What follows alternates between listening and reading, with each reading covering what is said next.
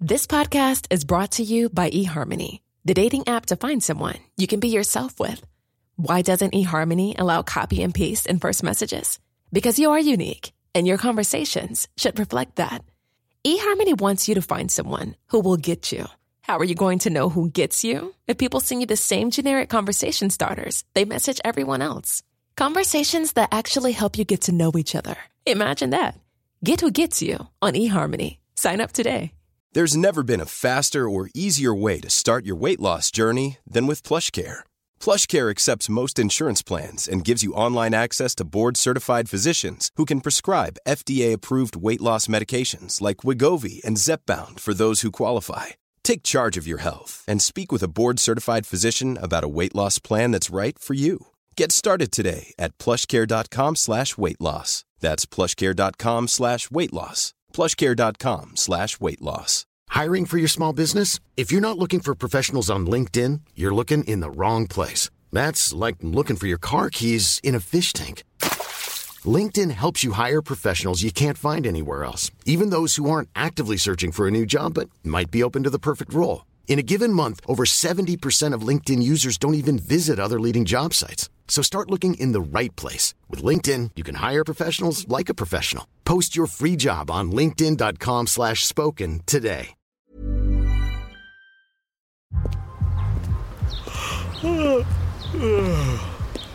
only thing better than grinding all night for your side hustle is your roommate picking you up with Mickey D's breakfast. The perfect pickup deal. There's a deal for every morning at McDonald's. Right now, taste breakfast perfection when you get a warm and savory sausage McMuffin with egg for just $2.50. Price and participation may vary. Cannot be combined with combo meal. Disco. On it. It's happening. Disco. So, Craig, you know those things on the internet that people make up for likes and for attention and that kind of stuff, and some people gather them up and you get to see them, and it's usually involving, like, you know, a young child that says something way beyond their years, and everyone's like, oh, it's amazing, and it gets like 57,000 retweets. You know those things?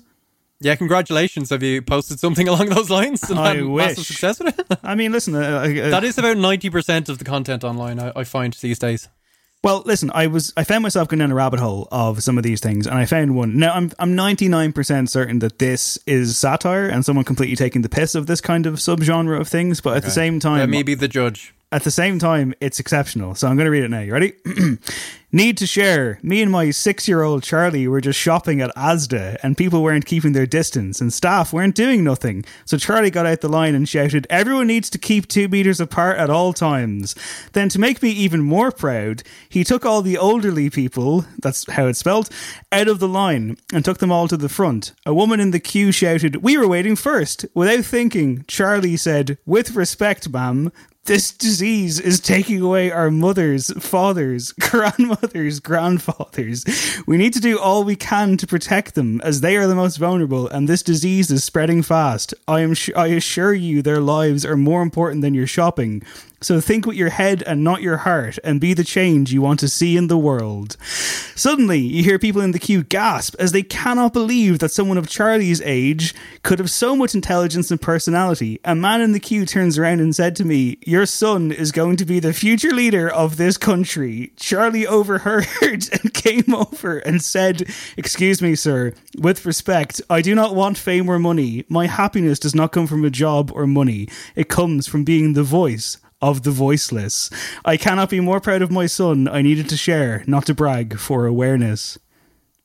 Yeah, it rings a bell. Asda, did you say? Kids these days, Craig, that's what I say. Was it in an Asda? Was that... It was in an Asda, yeah. You ever been? Yeah, I was there. Yeah, I can confirm that all happened. Was that that had to be a thread, right? It wasn't like in a fucking notes app thing, was it? It was like a Facebook post on some Oh, it was group. Facebook, Yeah. Okay. And of course, with Facebook, you can just write 50,000 words. Do whatever you want, man. It's your different fucking times. Conspiracy theory. And, But I figured it was important to start the show. Stuff. Yeah, I figured it was important to start the show with a bit of mirth, you know, a bit of humour, because it's going to be a sad one, guys. Hit the music, Adam.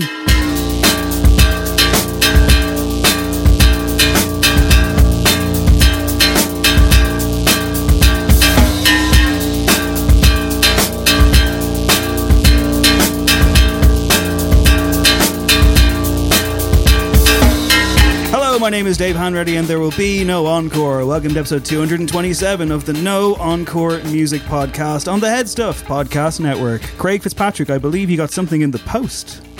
Yeah, I'm excited. I'm ready to get into my sad boy bag in a little bit, but I'm quite excited. I'm quite upbeat. I'm nervous. I'm tentative. So I got mail today, like actual mail, like an analog Tom Hanks. And I was holding off on opening it because it could be a big moment in this show's history. So regular listeners will know that about, how many months is it now?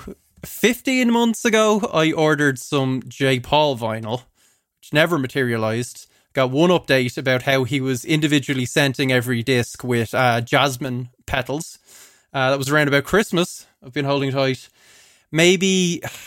Maybe 10 months ago, I also ordered some Frank Ocean vinyl. 2 discs. There was an update a couple of months ago that stuff might happen. It feels like it's vinyl. It's vinyl shaped, Dave. I'm showing it to you now. What You're you holding it up. It doesn't look big enough to be the size of a full vinyl. It looks quite small. It could be like a book or a CD. Both were kind of single releases, I will say. Actually, yeah, this mightn't be either of them. I probably won't actually. It's from DHL. Oh, okay. Open it, like Craig. Frank the lead. Who are you guessing it's going to be from? I'm gonna guess Frank. I think you should open it. You need to open this in front of the microphone so we can hear the sound, the satisfying sound of I need a man opening a wooden package. I'm getting my Swiss Army knife. Sorry, cardboard package. Oh, you actually carry a Swiss Army knife? I don't carry it around, but I'm in my room. I keep it by my bedside in case there's an attacker. Imagine this just destroys the. Hold on a sec. Okay, it's being plied open. This is very exciting.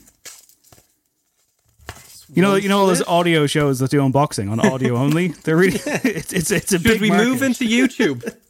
Should we start doing like YouTube reactions? They seem to get like a bazillion views. Irish people do a thing that other people do. Oh, the Try channel, yeah. Oh, and Frank takes it. It is Frank Ocean. Frank Ocean. Can I just say, by the way, that you're the one who just threw shade at the Try channel. I was just referring to a more general thing. And I'll have you know that some of those people listen to the show and quite like it. So this is your chance to quickly apologise, Craig. That's the most popular one, isn't it? It's the most popular Irish YouTube channel. Yeah, I haven't seen it. I'm sure it's great. All right. Yay. Oh my God. Two small miniature vinyl Frank Ocean things. Don't open those. They're worth a lot of money. Yeah. Let's see. What have I got? Yeah, I've got those 2 songs that have been on Spotify for 4 months. Which 2 are they? Dear April and is it In My Room? Yeah. So sorted. Nice. J. Paul, your move. I felt like I was right there on Christmas morning with you, Craig, but it isn't Christmas. It's the end of the summer, I think. And it's the time world. For No Encore. Here we are once again. On this episode, everybody, we're going to review the brand new Bright Eyes album. It's out now as of this podcast dropping. It's a big deal. And I guess, so we were going to do Biffy Clyro. And as such, we were going to do a different related top 5. And then on Monday, we got the Bright Eyes album. So it was like, no, we'll do that instead. Bye-bye, Biffy. So Bright Eyes album, we need a top 5. And I messaged you on Monday and I went, it's got to be songs that make you cry, right? And I think you were just so busy that you were like, yeah, fine, whatever. Yeah, fine. I didn't really give it proper thought to that evening. And I was like, oh God, Dave's really got me into... Like, it was a tough enough week, but now I have to open myself up to all these past memories. And it got to a point where I had quite a long shortlist, as I always do. And it came down to me listening to clips over and over again and trying to decide which one made me feel sadder. Like, there was a lot of like, am I on the verge of tears with this one? Okay, I have to move on. That doesn't make the cut. So yeah, you made me sadder this week, David. Now cheer me up, hopefully. That's what I'm here to do. Well, I'm not going to cheer you up, Craig, but I'll try my best. I'll just be real with you. And I'll be real with you too, listener. I want to say, as always, thank you so much to anyone who has helped to support the show, particularly since we've gone fully remote in the last, 5 months now? 6 months at this stage?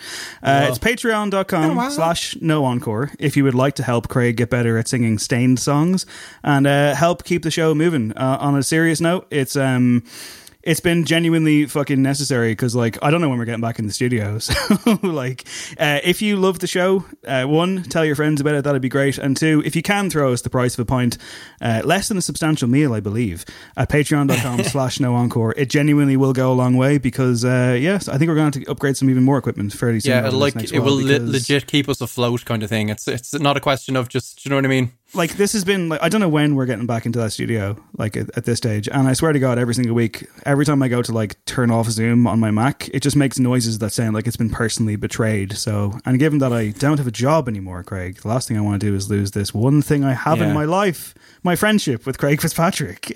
Well, usually it's me ending the show making noises that sound like I've been personally betrayed, but when the hardware starts doing it, bad news. Let's hold off all that to the top 5. But first of all, I guess first thing in the news items, the Irish government is an absolute shambles. For more on that, here's one I prepared earlier.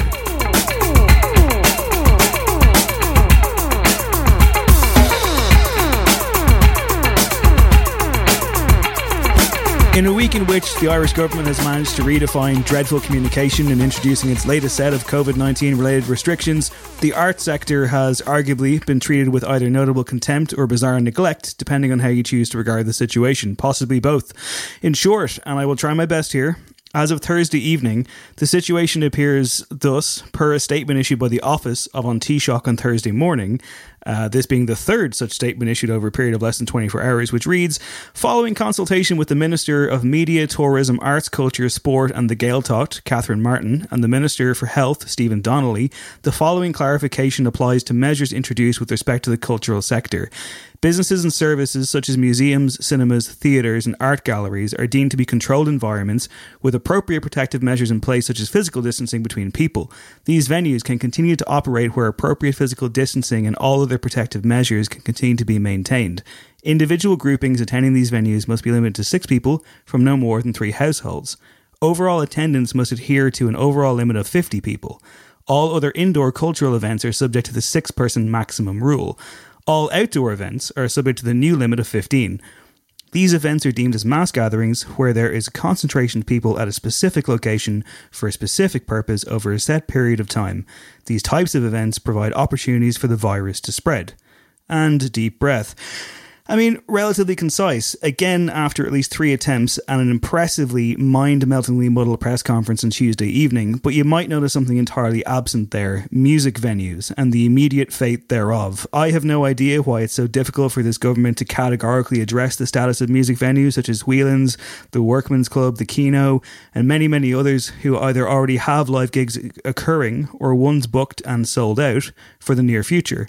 Like those involved in running those venues, I am baffled as to why this government cannot state plainly, one way or another, what is and what isn't allowed. But I run a music podcast, not a music venue. Joining me now is Vinny Casey, who you may know from Overhead the Albatross, his own solo project Vance Cass, being the guy who famously bailed out of the very first episode of No Encore at the last minute, and Booker at the aforementioned Workman's Club in Dublin. Hello, Vinny. What an introduction. Okay, look. Did I bail on that first one? Or that's a bigger issue for another day that the government will also have to intervene on. There's even less clarity about that issue, I think. One quick thing just to note before, I think they call it the Craven and Gutless Law of 2016. One quick thing, right, to note before we talk, because we are recording this at like 6:30 on Thursday evening, and it is entirely possible that the situation will change again between now and the podcast arriving early on Friday. Nonetheless, I feel like it's important to give you the microphone and get across your feelings on what has been turned into a genuinely stressful and damaging issue for those working in the arts community the country over. So, simply put, man, what kind of week have you been having? It's been a mind-melting week. It's been highly emotional. It feels the problem that we really have in the arts sector is not that we don't have clarity, which is obviously the problem, but it's the fact that we don't even factor in to these press conferences. It's a complete afterthought that seems to be, not even in any sort of priority list when it comes to the government. And this is a big industry. There's lots and lots of people who work in the music and arts industries, and it's just always left to us to try and figure it out. And we're the first people who had to stop during this pandemic, and now as things start to open back up, we're still not even being talked directly to, which is very, very frustrating. And I mean, like, at the same time, you have been working pretty hard behind the scenes, and the Workman's has been hosting gigs. I mean, I think even last night, rather on Wednesday night, it was the goalpost kept shifting to the point where it looked like the Workmen's were potentially, not following the guidelines that they originally set out to do while there was a gig actually occurring on stage, which is fucking insane to have to try and deal with such a thing in real time. And again, it's not like anybody is like standing in front of you telling you this. It's journalists on Twitter, or it's an interview that was done by someone and then a different one done 5 hours later by somebody else. I mean, this must be so difficult to even try and get a basic roadmap on. Exactly, yeah. Wednesday was crazy because we had been given as clear as we've been given clarification that we could move ahead with the show. So we're absolutely delighted to do that. RTE News came in and did a short segment interviewing Angela Dorgan just here in the venue. And it went out on the 6 o'clock news, basically saying that we had gotten clarification that we could go ahead under these new rules, that indoor events in cultural spaces such as the Workmen's Club could go ahead. And the message had entirely flipped by the 9 o'clock news. They using the same footage of the venue, they basically said that they'd been contacted and that they were clearing it up, and that now it wasn't cultural spaces. And obviously, yes, we had a show on stage at the time, and I'm in my office going, what is this? What happens here now?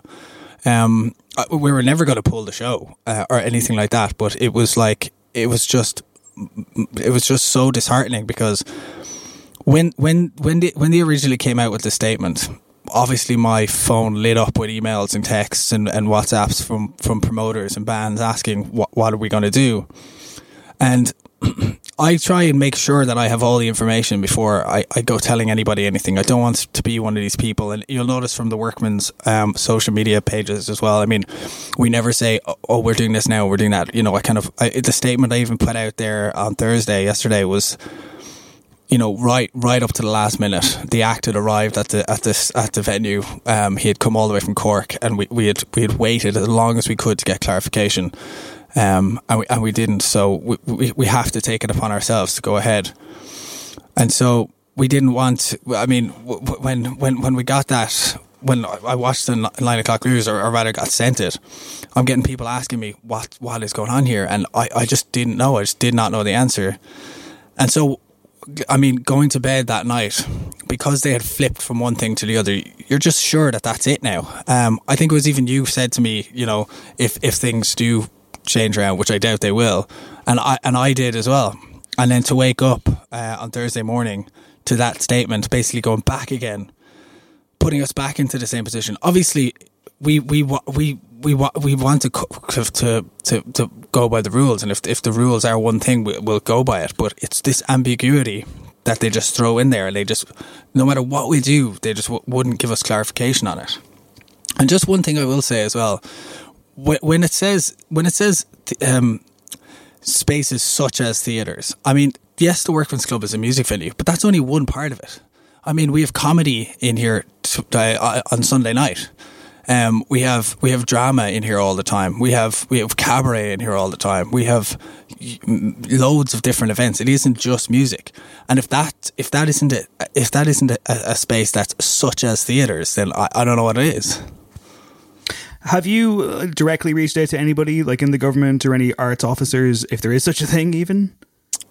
What we've done is we've gone through the National Campaign for the Arts. That's how we've done it. So we put together I put together a presentation of basically exactly how we were running the shows in here. I told them what kind of events we were putting on. I told them how we were, in bullet point form, that we were taking temperatures at the door, that it can only be 2 or 4 people at a chair. You don't even like even the ordering system. You write it down and hand it to the waiter in order to keep things silent and keep things, so people aren't leading into each other and stuff like that. So we're really taking it really very seriously. So I put this all together and gave it to the National Campaign for the Arts, and they sent it in to the government to get clarification. And the government sent us back the same, as an email back, they sent us the same statement that they had sent out that led to the ambiguity. They said, this is our position, which basically to me was like, I don't know, figure it out yourself or something. Do you know what I mean? Like we wanted clarification on a piece of writing, and they just used the same piece of writing in order to clarify it. Yeah, so basically just like a blanket template that we'd probably seen doing the rounds ourselves and kind of exactly screenshots of press releases. Exactly. So essentially, right, if you found yourself with an audience, I guess, in front of either Catherine Martin or Stephen Donnelly or somebody like, you know, at the top of the fucking ladder, what kind of message do you have for them directly from your point of view? And from, I guess, you know, I mean, I know you can't speak for all the other promoters in the country, but at the same time, you are operating at a high end level in Dublin. You've been associated with this venue for as long as I've known you. I know like so much, like anyone who knows you, Vinny, knows how much you care about music and how passionate you genuinely are. That's just the genuine truth of it. So I gotta figure this has been difficult. I'd be surprised if you didn't take this quite personally. You know, it's a very tough thing on anyone's mental health. But again, I mean, like, as someone who I would associate with live music and the workman's and just the arts, like, what would you say to anyone who could potentially influence change? I would want to talk to them on a bigger scale and just be like, and just tell them to think of us. Just please think of us. We're out here working so hard every day, and there's so many people who, you know, I've been in the workman's 10 years. If I was in another job for 10 years, I'd probably be making 150 grand or something. Do you know what I mean? We do this because we love it so much. And then to not even be factored into things is heartbreaking. It really, really is. And especially when it comes to the artists themselves, who are putting so much of themselves into this music. And I mean, that was a big reason that we wanted to get open again. We're not making money from these shows. This isn't a financial decision. This is, you know, 50 cap shows in the workman's isn't making anyone rich. And the thing is, the call to open the place is mine. You know, I know we're part of a bigger company, but it's me that makes these calls. And I just wanted to get artists back on the stage and just start getting things, just trying to get things moving along again when it comes to the music industry. And so many people said when we put out that first statement that it was a light at the end of the tunnel. One friend in particular said it to me yesterday. A friend of mine, Colm, who works in the tech industry, said it was like seeing a light at the end of the tunnel, and that's so important for people, because we're just lost here. We're floating, and it's just heartbreaking. What do you put that down to? I mean, like, I always find it strange. I've said it before on the show many times that, you know, the Irish government do a great job of selling Ireland to tourists by, you know, invoking the arts and the culture and the poets and the dreamers and the dancers and everything. And yet when it comes to any kind of support, especially in this situation when actually it feels like your nose is being rubbed in the dirt, it's a case of like, well, look, you know, that's not really a real job, is it? When, of course, as we know, it really fucking is. Yeah, that is funny. Like, the first thing you think about when you think of Ireland, and first thing people say about it, you know, we're the land of the poets, you know. And I just think they see it as a hobby. I just think that's the way they see it. I mean, when the government's alluding to the fact that people could just retrain and do other things, like, what would you, like, you wouldn't say that to an accountant. You'd say, get an accountancy job somewhere else or something. Do you know what I mean? It's not like you can just all of a sudden not be a professional in the music industry. And that's what I think it's down to. I think they just see it as a hobby for people.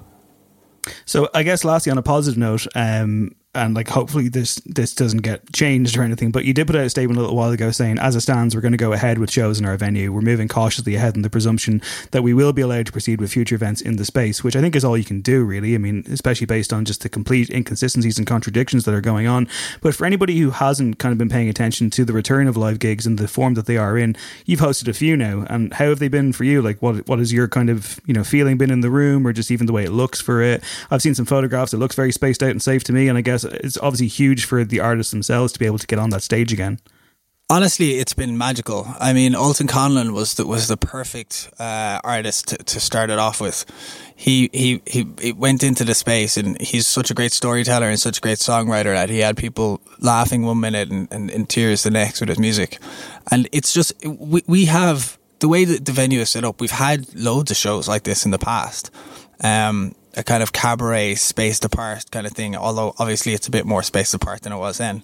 And it's an amazing pose. People love, like, it's a beautiful sense of community inside that room. Even when it's spaced out, it's a lovely place to watch a show. And I mean, everyone who's coming in we don't want people to just feel safe. We want people to be safe. So we're checking temperatures on the way in. There's hand sanitizer everywhere. It's only table service. People don't even leave their table unless they're going down to the toilet. And it's you feel safe. And I think people for a little while when they're watching these shows just forget about the world and they forget about the pandemic and they can just be lost in music again. And that's the magic of it. And that's why it's so important.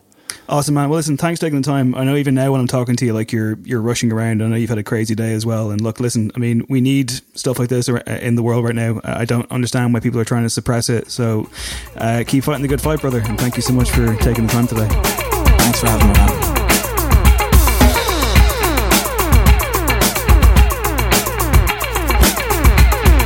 Well, Craig, you were very quiet there during that entire segment. What's wrong? I was messing around with my Swiss Army knife. I've got more packages. I'll be opening them all day.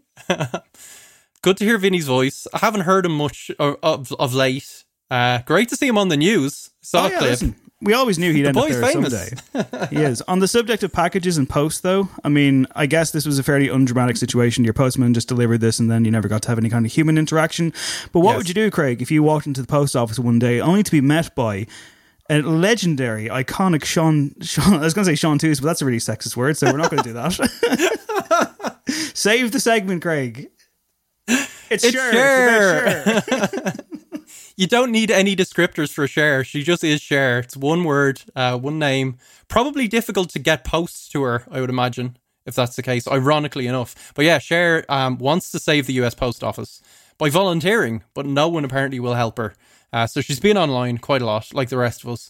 And she's very concerned with the situation with the US Postal Service. Are you aware of these developments, Dave? So essentially, of course, they have a big election coming up. A lot of the Democrats are trying to get people to vote by post because, of course, there'll be untold problems with actual stations and the COVID situation. Problem is the Postal Service in the US is completely underfunded. Surprise, surprise. They're in need of like $25 billion in financial aid, which is being withheld by President Donald Trump, who's, I guess, cynically trying to hope that people don't vote by post and people that are desperate to see a change don't have that avenue. So Cher's trying to make it so. She's been posting a lot digitally. She's been talking about the Postal Service from its genesis by first Postmaster General Benjamin Franklin. Did you know that? 1775. I knew that, yeah. Did you? I think so. You said it really confidently, so I'm going to say fair play. I mean, listen, Craig, when it comes to, trivia, quizzes, that kind of thing, I think we all know. Oh my God, I'm so good at quizzes. Phenomenal. Yeah, there you go. Thanks, Adam. So yeah, celebrities have been encouraging people to vote, but yeah, Cher's gone one better. So essentially, she wants to get in, go for the hands-on approach. She tweeted out, can people volunteer at the post office? Before detailing her struggle over the phone, right? So she says, okay, called 2 post offices in Malibu. They were polite. I said, hi, this is Cher, and I would like to know if you ever take volunteers. Lady said she didn't know and gave me the number of her supervisor. Dave, how would you react if you got a, hi, this is Cher, and I would like to know if you ever take volunteers at the post office? Here's the number for my supervisor. Next, please. I think I'd be pretty freaked out. I'd be like, totally baffled. How's it going? You've done lots of things. Yeah, well, supervisor was... Why are you pivoting to public service now? Supervisor was much the same. So Cher says, I called and said, hi, this is Cher. Why is she leading with that constantly? Talk about the mechanics of the process and then get into listen. I'm actually quite well known. Just ease them into it, I think. But anyway, she says, do you accept volunteers? No, all caps. Need fingerprints and background check, which I guess is what you demand to verify that it was Cher. People have been suggesting stuff. Can she donate to mail sorters? Can she register as a poll worker? Can she design a stamp collection? I'm for all of these things. I did work in the post office once, Dave, for How was week. it? Did you enjoy it? There's a stereotype, I guess, particularly about American postal workers that, it's all a bit scary and attracts a damaged mind. How would you feel about that? Like Kevin Costner at the end of the world kind of thing? I was thinking more like gunmen and stuff, but I'm speaking to the, you know, unfair American television and media depiction thereof. Not a statement I'm actually making. I'm sure most post people are actually very well adjusted and sound. I've quite a lot of family that went through the Dublin post office over the years. You may recall the ghost story. Yeah, my godmother who once saw a ghost when she was on the job. I don't know what that says. Yeah, but I did like a Christmas shift to get some extra pocket money when I was about 17, and it was like overnights in the sorting office at Christmas, and I had pretty bad flu going to work anyway, pre-COVID times, and it was a lot of like carrying stuff at like 4 a.m. and nearly collapsing. The people were nice. The people were very, very nice, Dave. I'm glad to hear. Someone who I don't know if is nice, there's a sentence for you, someone who I have my doubts about would be Jamie Spears, the father of Britney Spears, who is at the centre of a news story that I left out of the running order, but Craig threw it back in there. So here we go. What's going on? We've kind of talked about it before. It's a very delicate, it's a delicate one. I mean, like, essentially, like, there's a movement online of Britney Spears fans, and I guess not just Britney Spears fans, but people who are genuinely concerned for her welfare. She's in a situation where her father has control of her conservatorship, which is essentially her personal and professional life. He basically runs it like a manager, and he has been ill. Someone else has been doing it in his stead. He's now able to resume, and she is filing a motion for that not to happen. There's a lot of, you know, like Free Britney and people alleging that based on some of her communications on Instagram and so on, that she's actually signaling people that she's in a kidnap situation. We don't know. We're not stating that at all. It's clearly very complicated, and I'm not going to cast any kind of aspersions or make any sweeping statements here. I am pro Britney Spears. I think that she has been unfairly for many, many years destroyed by the media and has clearly had a long-term effect on her. And I don't know enough about this kind of thing in terms of the ins and outs of it, but it's grim and clearly doesn't seem correct. I mean, the idea of, like, if she's of sound body and mind, which she appears to generally be, the idea that, like, there's someone living, like, controlling her life, I just find really baffling. I find the story too kind of upsetting to really go down that rabbit hole. Have you found yourself looking up a million different Wikipedia pages and like Vulture articles? Yeah, let me take care of all this and clear it up, Dave. Thanks, man. Unequivocally, black and white, what's going on. No, I feel the same. It's a really kind of sad story all around. No matter what the kind of people's intentions are behind the scenes and stuff, it's not a great situation for Britney Spears. But it would seem that and, you know, we should point out, Jamie Spears has said all the conspiracy theorists don't know anything, the world don't have a clue. And yeah, I mean, you know, people online are just guessing at stuff, so we don't know. But it would seem that, first of all, yeah, he's in control. He's been in control of her financial stuff. What I didn't realize was that he also calls the shots in terms of like when she can actually see her kids. Like, it's that far reaching. He hasn't been in that position for a while, as you say, due to ill health. And essentially now the kind of new submission is for the basically professional conservator to continue the job they're doing. And basically what Britney's camp seems to be saying is that this has to be changed substantially to reflect major changes in her current lifestyle and her stated wishes.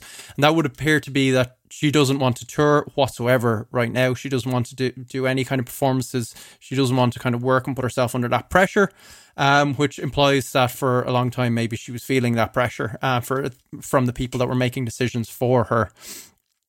So that's a weird position to be in, where maybe people are, you know, financially gaining from you working and in a position to control you seeing your kids, and you're not in a position to want to work. So fingers crossed she gets her wishes on this one, and the current situation can continue, where it's a professional kind of taking care of it, someone that you hope is objective and non-biased.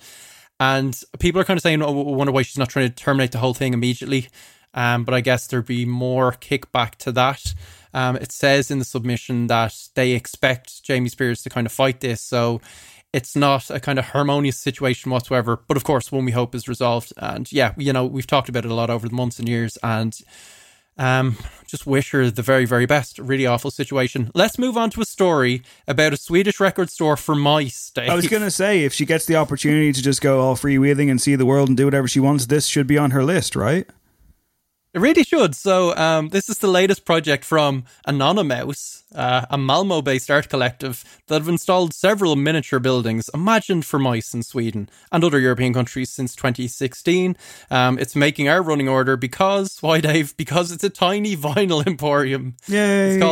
It's called Ricotta Records, which is adorable. And if visitors look closely enough, they'll be able to see an array of miniature vinyl for sale, including a special rodent-themed version of NWA's Straight Outta Compton. I don't know what that means. Maybe like it's kind of rats on the cover.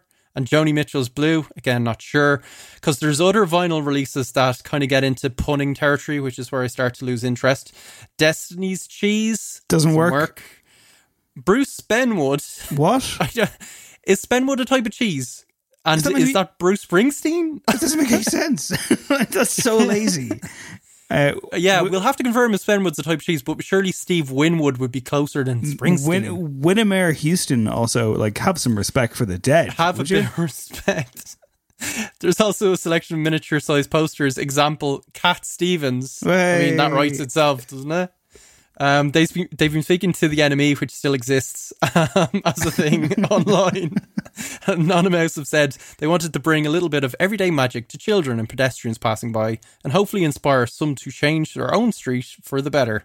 So yeah, I guess some musical businesses and ventures thriving in miniature form. We can only say fair play. Also thriving is our beloved sonic architect Adam, who suggested Rat Stevens and Deadmau5. No, Deadmau5 is already a thing. Also, his headgear is way too big for that shop. He's not getting in. You mentioned Bruce Spenwood, but his alter ego, I did, Dave. Bruce Springsteen, has been taking over the airwaves. I think he took over like a radio show that's got about a series him on Sirius XM. Yeah, I think it's like him doing his kind of like this is the story of my life told through records, you know, kind of way. Fair enough. He's lavished praise on Lana Del Rey, who recently put out a spoken word album that no one listened to and is gearing up to put out a real album that people will listen to in a few weeks' time. And he has described her as one of America's best living songwriters. Would you agree, Craig? I would agree. Now, in fairness, he was playing the song American, which actually has a Springsteen reference. The line goes, "Springsteen is the king, don't you think?" I was like, hell yeah, that guy can sing. So Springsteen is just, you know, doing his self-deprecating thing after record, being like, oh, she's name-checking some guy from New Jersey in there. I'm not sure who. Hey, yeah, he's a big fan. He likes the fact she's from Lake Placid, which apparently he summered in quite a lot with his kids, and apparently is a real place. Yeah. Terrifying name. Not just a horror film series. They made like 4 or 5 of those, I think. But he goes on to say that Lana is simply one of the best songwriters in the country as we speak.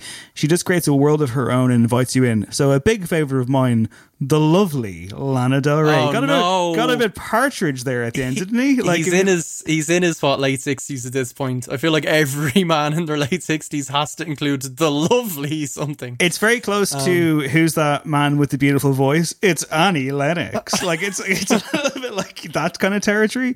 But no, it's nice. Yeah. I mean, in fairness, I mean, like, it's not the first time he's talked about being a fan, and she has. I mean, I think, you know, particularly with the last album, she has begun to be elevated in that kind of pantheon of great American songwriters, and we love that album. I hope the new one's good. I guess we'll find there was a lot of Lana influences on the new Taylor Swift album as well. I mean, she's you know, she's really made her mark, which was a good album as well. And actually, I enjoyed those kind of influences seeping in.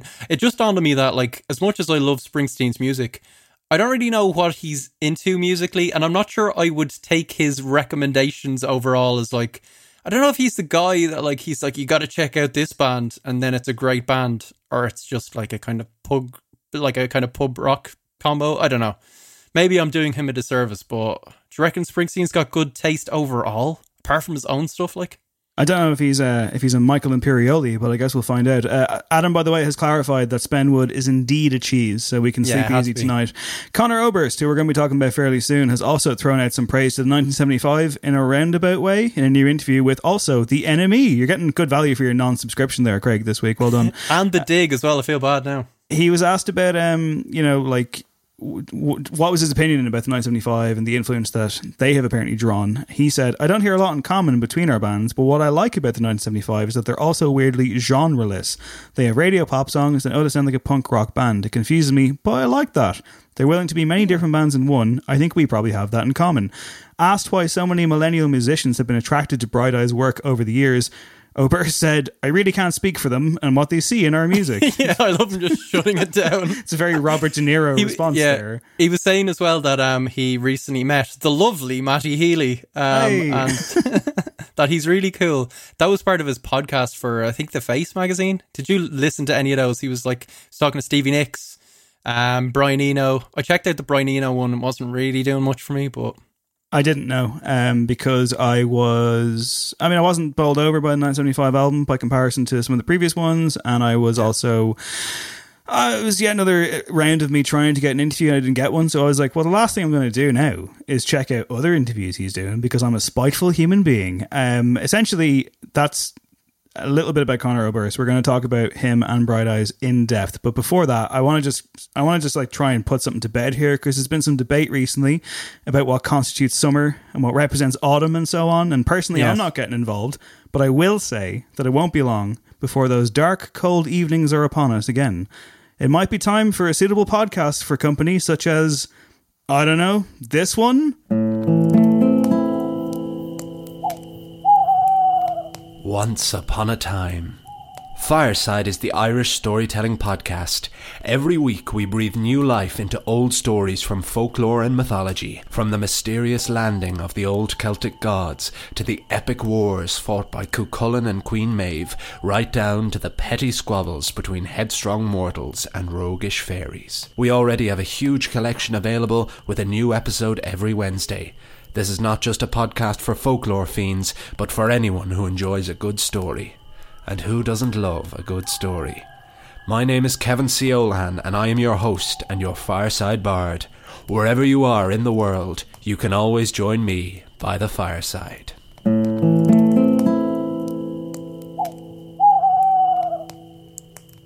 Alright, so yeah, listen, time to talk about Bright Eyes. Bright Eyes back with their first album in 9 years. I read a lot of stuff this week about Bright Eyes. One of the things I read, Craig, was in Vulture magazine, and it was kind of a profile / interview, and I thought the closing segment of it kind of got me a little bit, and I think it actually might add as a good lead into this. So this says, today, indie and emo music are less signifiers of white dudes afraid of their feelings and more an umbrella for all musicians to express different kinds of sadness. In 2020, someone can call Drake emo and be taken seriously. Perhaps what makes Bright Eyes feel timeless is that its music has never felt exclusively tied to white male angst. Oberst compares his songs to composite sketches. There obviously is an autobiographical bent because I'm the one writing, he says, but I always think that the pronoun doesn't matter that much. If I'm singing he, she, I, or you, that's not really the gist of the lyric. In a sense, all the band's music is about some kind of internal terror. Life is strange and frightening no matter who you are, and it's weird to have feelings. Bright Eyes songs, especially when you're a certain age, sound as grandiose and all-consuming as your first heartbreak, and they work in good times and bad. Heartache hurts when you're 22 and when you're 42. A Bright Eyes song will age with you. Now, I thought that was quite lovely. For balance, though, I did reach out to a friend of the show, and I did ask them, hey, what do you think about Bright Eyes? And their response was, I hate him. Overrated emo trash. And with that in mind, here is a song called Mariana Trench from the new Bright Eyes record. It's called Down in the Weeds Where the World Once Was. Look up at the Everest. Look down in that Mariana Trench. Look now as the crumbling 4-5 falls down. Oh, when the big one hits. Look out for the plain clothes. Look out for what the wild tap knows. Look out on the ever-widening money trail and where it goes. Yeah, Bright Eyes, back. Mariana Trench from, as you say, Down in the Weeds Where the World Once Was. Title with a comma that trips off your tongue. I wonder, are they hoping to invoke the classic likes of Wide Awake It's Morning? What was the lifted subtitle? Was The Stories in the Soil, So Keep Your Ear to the Ground. More optimistic titles there for sure. So yeah, first album in nearly a decade. The big question for me was kind of what they're hoping to invoke with this Bright Eyes return. It's interesting you kind of started talking about different people's perception of what they are. I guess Bright Eyes as a band began, and I always considered them to be like a vehicle for Conor Oberst, first and foremost, right? So he's now seen as like the folk emo prince of the 21st century. He's, or now maybe the king, the likes of Maddie Healy and Phoebe Bridgers lavish praise upon, and in the case of Bridgers, collaborate with. Another kind of once upon a time new Dylan, I guess. And yeah, he became very politicized, I think, around 2004, that kind of quaint seeming US election now, when he had stuff like When the President Talks to God, and it was very strident, like a lot of fire, fury, unvarnished lyricism, kind of naked honesty that verged on cringy for me sometimes. But the narrative around this return is very much Bright Eyes the band, right? So alongside Oberst, you have two multi-instrumentalists. You have Mike Mogus, who's also from Nebraska, New York guy, Nate Walcott. They've been in the background for a long time, nearly from the get-go, but I guess they came aboard officially maybe when Bright Eyes had plateaued somewhat, maybe morphed into a more sophisticated proposition than the singular sound that Conor Oberst made his name with. And I guess considering like Conor's been fairly prolific with other bands and his own solo output, the aforementioned Better Oblivion Community Centre with Phoebe Bridgers, the question becomes, what are we returning to with the Bright Eyes banner, and getting those guys back on board, even though they've been working with him on, stuff under various names. So what we're getting here is like lots of chamber pop, music that's, like widescreen cinematography for Oberst's like wordy scripts. They got back together 2017, I think, at Christmas party, where they phoned, two of them phoned Mogus from the bathroom at a Christmas party. And they've wanted this album to be like as much like a three-headed monster, I think the quote is, as possible, for the first time ever. Flea and John Theodore as the rhythm section as well, but they've really made an effort to collaborate on every single song. What did you make of their efforts, Dave? I think it does come across that way in some respects. In as much as, like, I think Conor Oberst is such a singular, I guess, frontman, so associated with Bright Eyes, so associated with his own style and the influence that he had. And yes, the quote-unquote New Dylan thing, which one of the articles I read this week did note that they were like, that was kind of forced upon him by, like, it's impossible to even pin it down to one person. It became its own kind of meme at a time. Like it was never something that he, wore as a badge of honor or discredit or anything. It was just one of those constructions. So I think it's very hard to get past Conor Oberst as Conor Oberst in both good ways and bad. And I am a Bright Eyes fan. I think that, one of the things I really enjoyed doing this week off the back of this album was that I went and made a playlist of like my favorite Bright Eyes songs, and, I tried to sequence it in such a way that it would kind of flow and represent, most of what I know. Dave, don't you mean a mixtape? That's probably fair, yeah. And I did, in fact, send it to a girl. So here's the thing, right? I think ultimately, I love the Bright Eyes that I love, and yeah, it can be a bit much. It can be very overwrought. It can be, very heart in the sleeve kind of stuff, but that's kind of what I'm attracted to. But I can totally understand why somebody would have the reaction that I gave before we threw into the audio there. He's either for you or he's not. Generally, he is for me. So I do find it hard to break it down to its constituent parts and say that this feels more like, more or less than this Bright Eyes album or that Bright Eyes album. But I do think that, you kind of mentioned like the idea of like, I'm not even sure if you used the word colours there, but the photographs that the band have taken for this album, their promo shots are very colourful, very almost Animal Collective-like in a way. And this album, to me, feels like if Animal Collective made a pop album and made an album that focused on kind of more conventional structures in their songs, I think it's really good. I think it sounds fucking huge at times. Yeah. Like, it sounds massive in places, like horn sections and big kind of rhythms. It does sound like the kind of album that Conor Oberst would make when he's 42 years of age, has gone through a divorce, has lost people in his life. He's been through other trauma, and we won't get into the weeds too much on this one, but he was falsely accused of rape at one stage in the last kind of 7 or 8 years, which had a massive impact on his life, as you can imagine. But he's always been very kind of quick to say, listen, I don't want to be the focal point for the justification of, a group that would demean women or try and, make out that this isn't a thing, because it is. And even with like the album existing now, he was like, like the pandemic, of course, has changed everything to the point where I don't know if I think the line was something like, he goes, I don't know if like a Bright Eyes album is anything to really get excited about now at this point. I still think it is. 9 years ago, The People's Key was the last album that came out, and I recall around the time that there was certainly a high level of inevitable, well, this band is going on hiatus, this is probably the end of the project. He went off and did other stuff.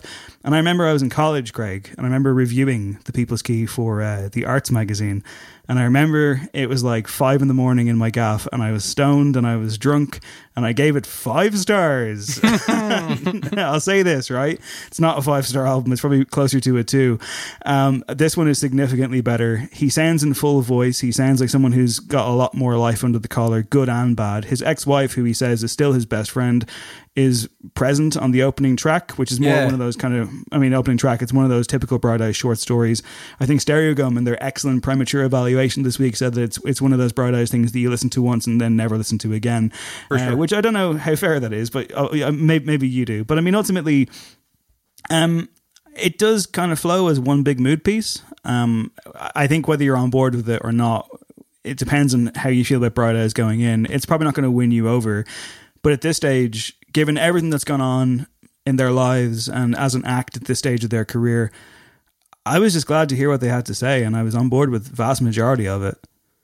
Yeah, and I think you're right in terms of that Animal Collective reference. It does feel ambitious. They get experimental. They're not afraid to become unmoored, and I think it's a testament to Oberst's songwriting that's always like, the stuff he feeds the band is consistently good. I think one of the fellas were saying that, listen, there's always a strong melody, there's always an underpinning that's really strong there that we can come back to, and you hear that time and time again here, without it ever seeming like his written stuff is meat and potatoes. Like, he'll push the envelope as well.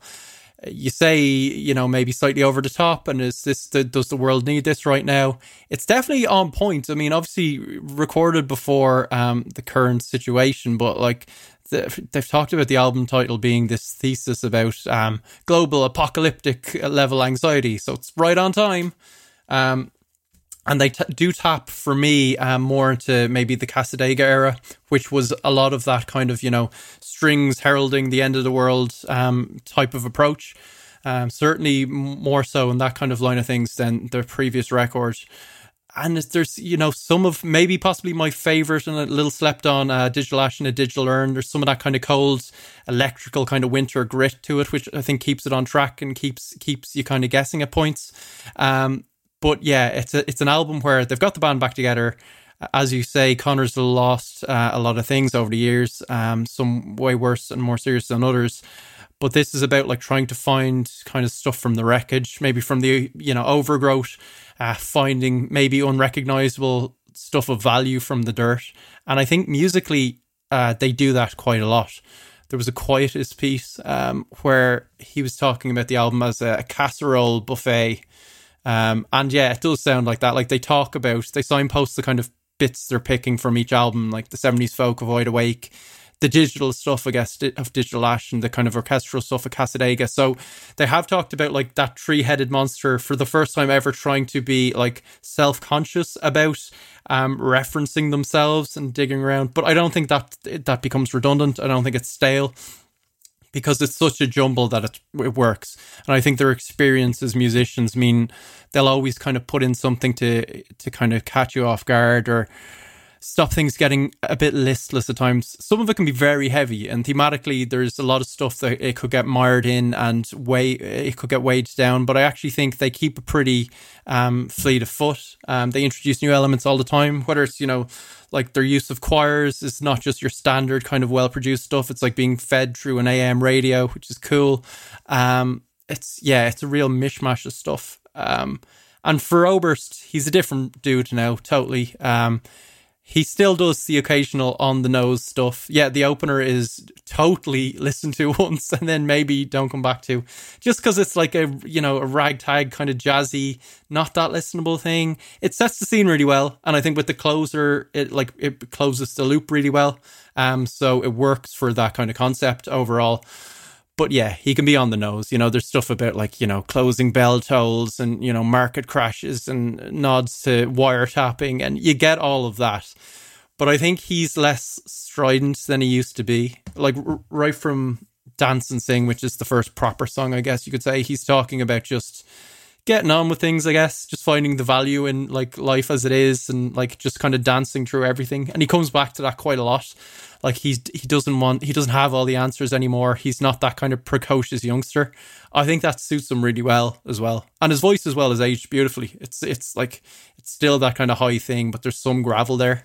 And when he kind of, like Mariana Trench, there's a line on the chorus where he basically, it's like a, I don't know, it's talking about showing kind of there's true grit in his voice, and it's you feel the years and all the kind of experiences, and it feels like he's earned it, whereas on the early records it felt slightly precocious. And the band helps him with that as well. They're just working really well together in tandem. So yeah, I think if you're a Bright Eyes fan, this is a new version of Bright Eyes. They've kind of almost been retconned as this like united band that I don't know if they ever were. And again, as I say, it's more kind of Cassadaga, not quite classic Bright Eyes territory. It's not very I'm Wide Awake. It's not very lifted. But I think it's maybe the Bright Eyes we need at the moment. Like the romantic me is like, listen, yeah, Conor Oberst is releasing stuff off his own back for sure, but maybe he felt like the world needs to hear from Bright Eyes. Do you know what I mean? It's not about the personal stories.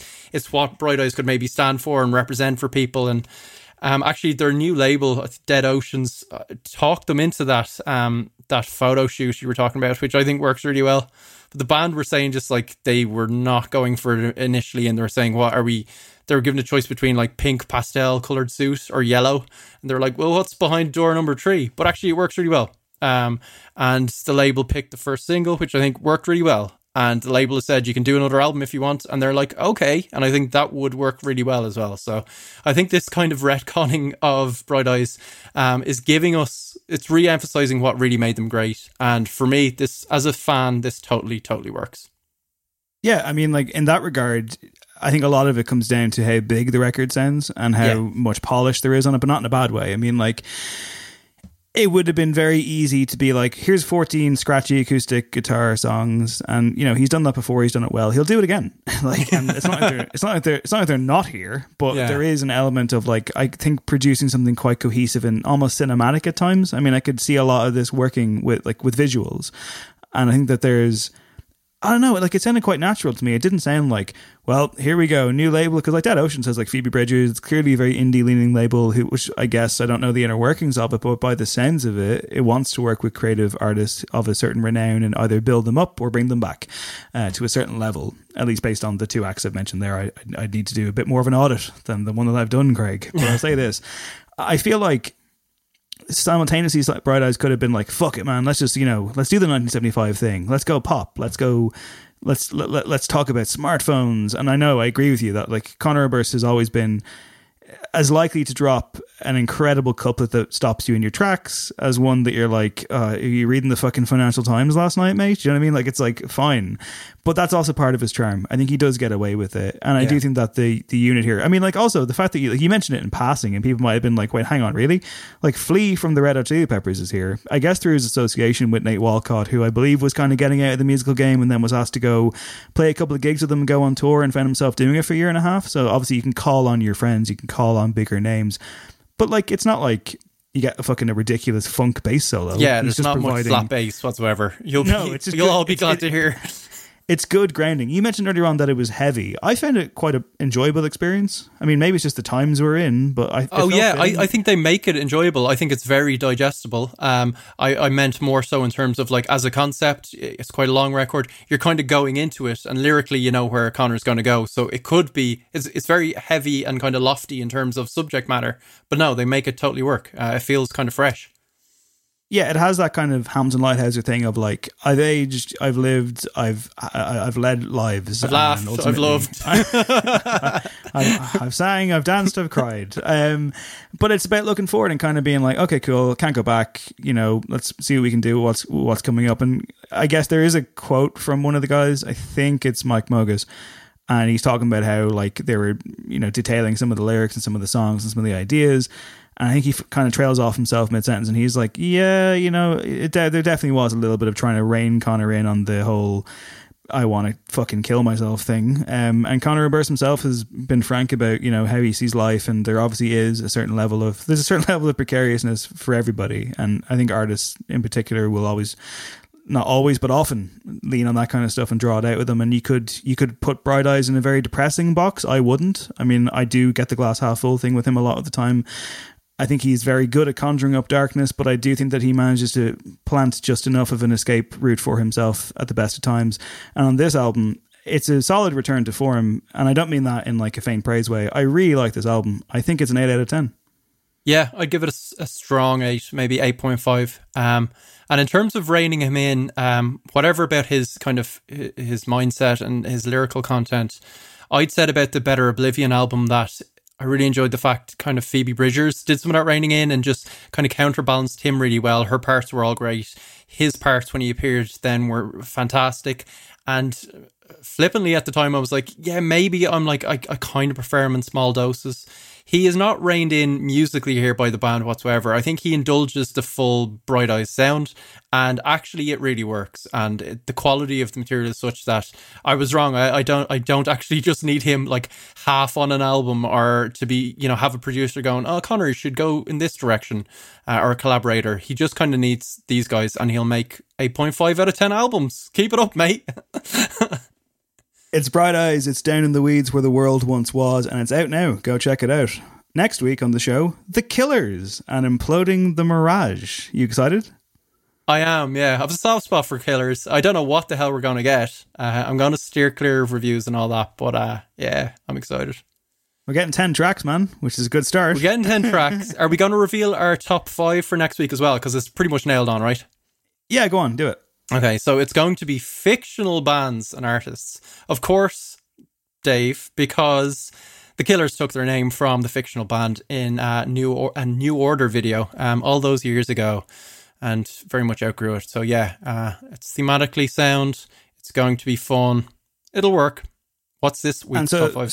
Well, I guess before we get to next week's top 5, the Killers are disqualified, I guess, from next week's top 5 because we're reviewing them, so that'd be weird. So they're automatically ruled out, right? But they're not a fictional band. Do you mean the actual fictional band or Brandon Flowers and Co?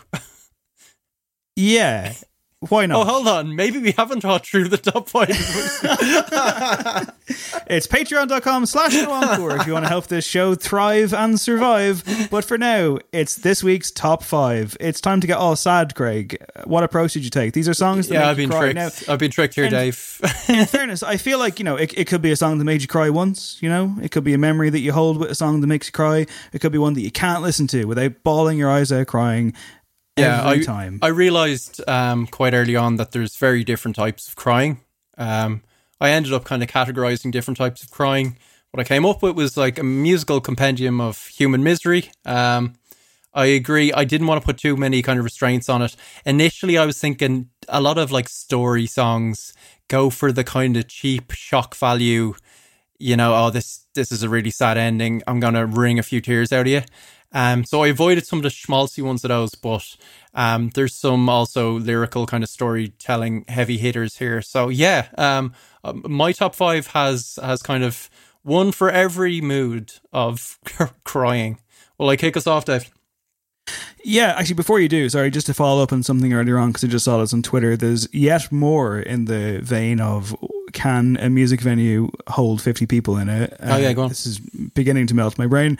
It's mostly what was already said, but there's a thing where the government have advised it is possible that musical performances can take place in a theatre, subject to compliance with all broader public health guidance. A theatre for these purposes would be a seated auditorium with a stage used primarily or exclusively for the presentation of drama, which kind of goes in line with what Vinny was saying earlier on, that they still haven't fully, you know, made it clear one way or the other for just, you know, your standard, well, we do all sorts of things. But look, listen, there's no use crying over spilled governmental mixed messaging. There is use crying over this top 5. Craig, kick us off. Okay, so my number 5 is an example of not just a song that you put on as like, okay, so I'm already crying, I'm emotional, I need a soundtrack.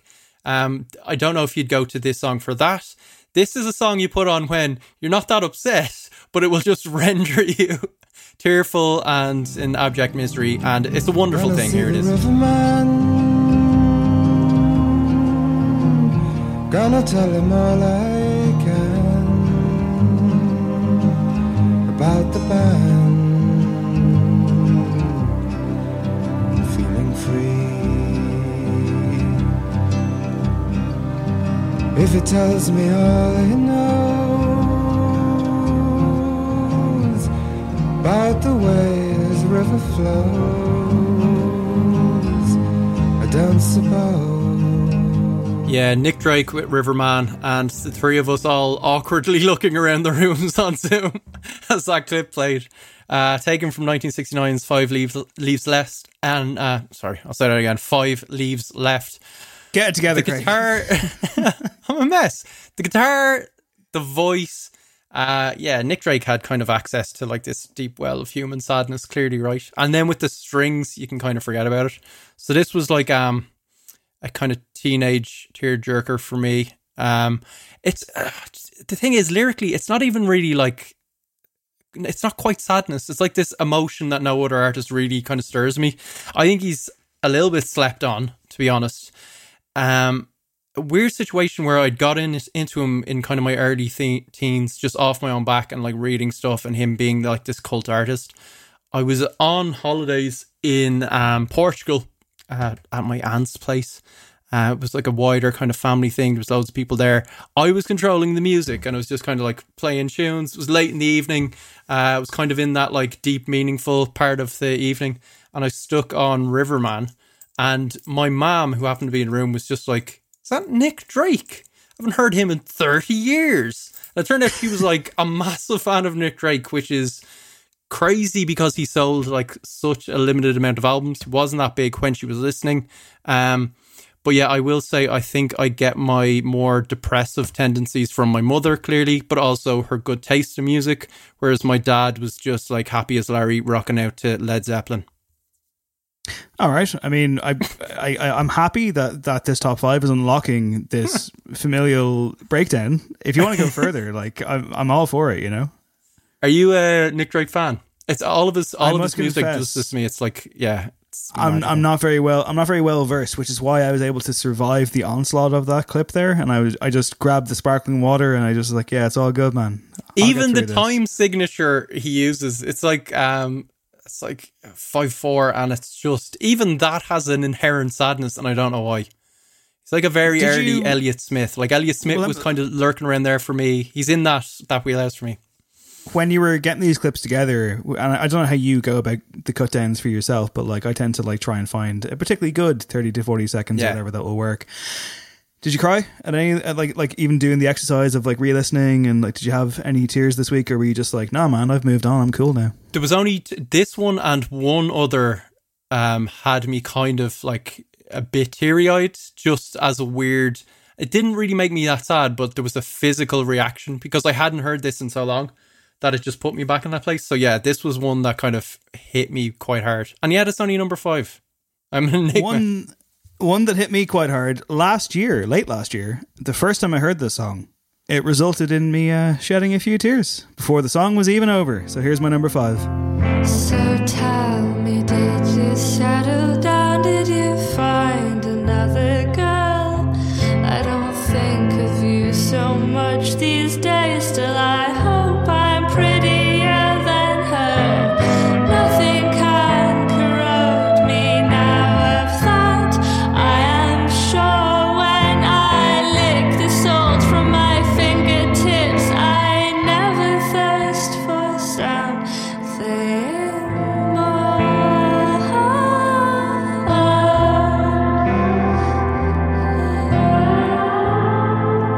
That's Morning, taken from the album Bath Time, the Choice nominated prize album, Bath Time, by Maya Sophia, former guest of the show, friend of the show, terrific musician, and I believe actually I saw Maya recently was awarded like a fairly substantial arts grant, which is great because brilliant.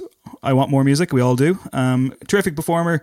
Did some interesting stuff over the summer actually with regards to, like, I think she's like doing one of those Courage shows and so on. If you're not familiar with Maya's work, I think that gives you a good example of it. Incredibly atmospheric, just drenched in sorrow and sadness and kind of solemn reverie. I said earlier on about Hamilton Lighthouse or like Conor Oberst.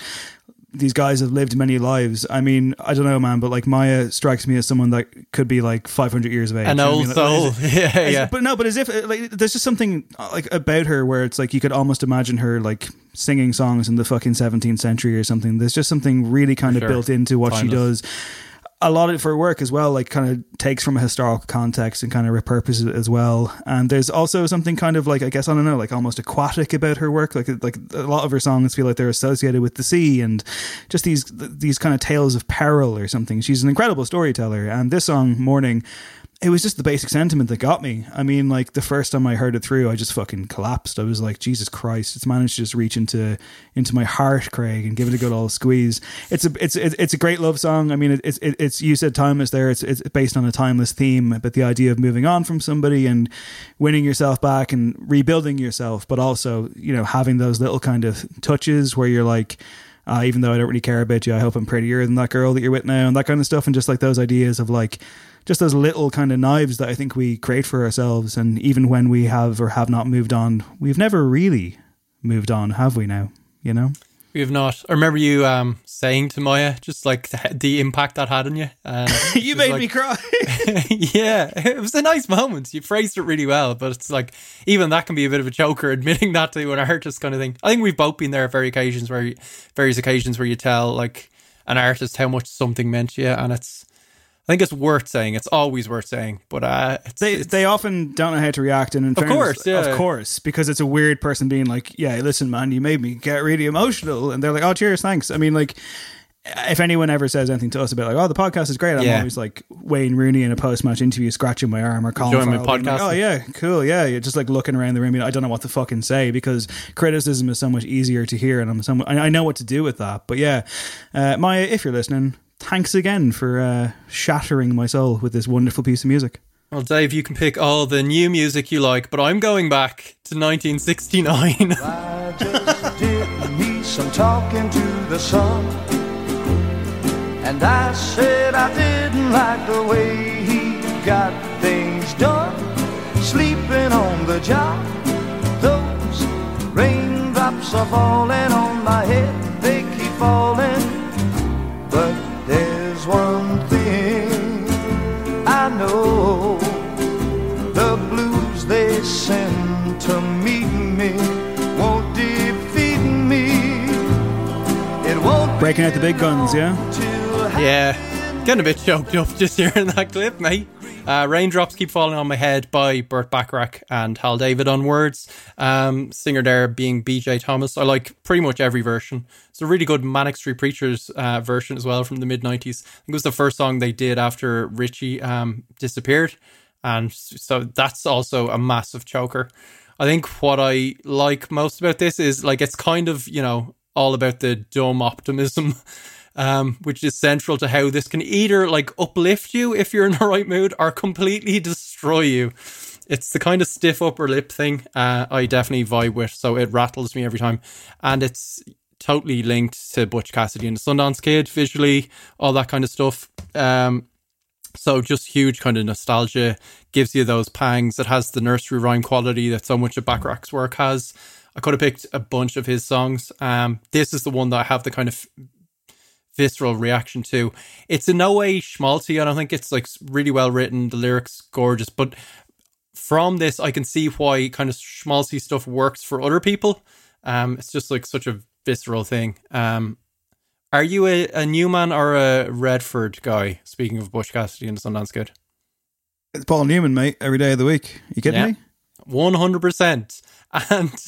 And all the more reason why you should be saying that, because I learned this week that the board of 20th Century Fox did not appreciate the song in the film, and neither did Robert Redford, who noted that rain was not falling in the scene where the music played. Oh, which of course is that scene with the bicycle, infamous one. Totally great. But yeah, I love this. It's so good.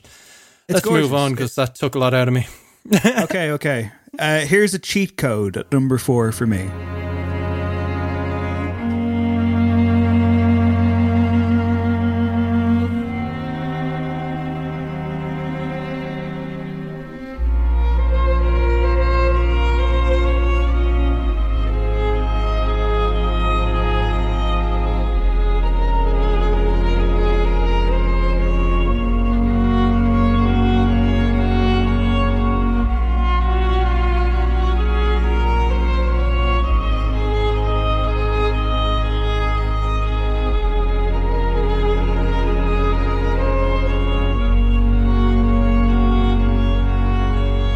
You holding up okay over there, Craig? Harrowing, mate. That is Lovely Max choice. Richter.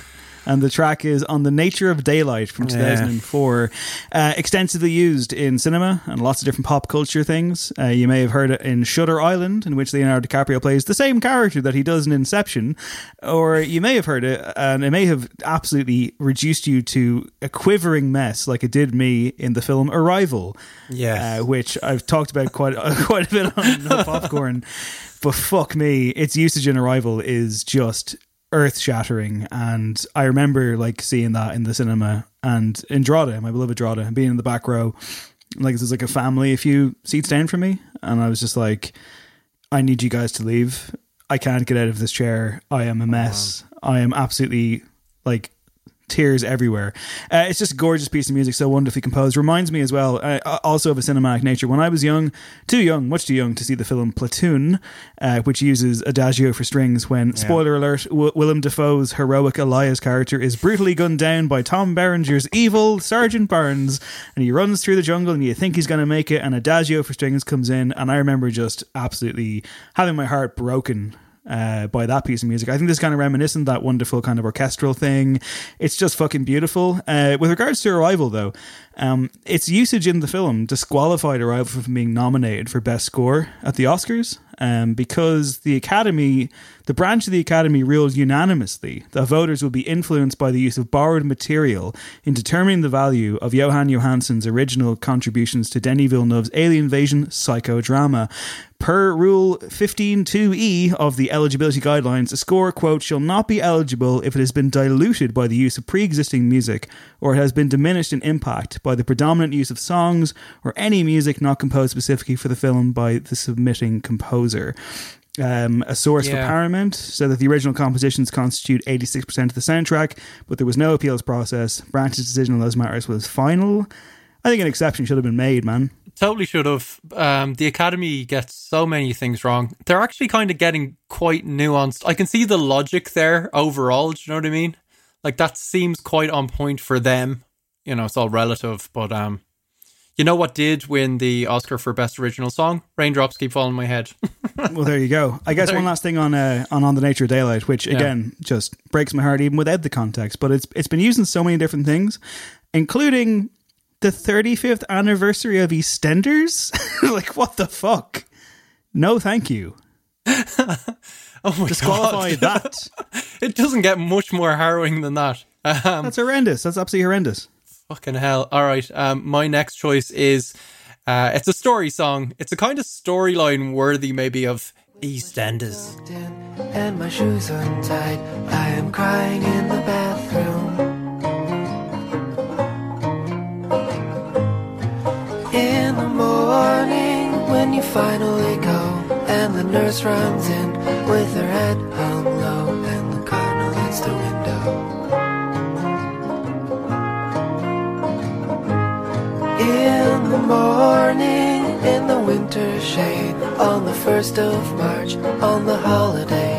Yeah, Sufjan Stevens, Casimir Pulaski Day. Almost didn't make it because it felt too emotional and too obvious, but it was parachuted in kind of last minute or last day. Also because I was initially like, no sad stories, because it's maybe a slight cheat. You might end up with like some hokum, like, you know, Cats in the Cradle or something like that. But Sufjan would never cheat us. We're counting on this guy. And if you forget the, you know, terminal illness in the song, even the banjo plucking is enough to kind of do it for me. I don't know how he does it. He's a magician. He's like a magical elf-like being. Interviewed him before as well, and he was everything you could kind of hope for. Just really humble, self-deprecating, sensitive soul. So yeah, this was a definite pick in the end. It could have been any number of songs again. Futile Devices was kind of roaming around in my head, but I think actually that's a different category and a different top 5. It's songs where a performance of it has the performer more or less in tears, and that sets you off. So you might want to seek that out. It's a really good one. But yeah, it's a masterpiece, this song. It's just like the lyrical content's incredible. It's the little details, isn't it? It's like a lot to unpack.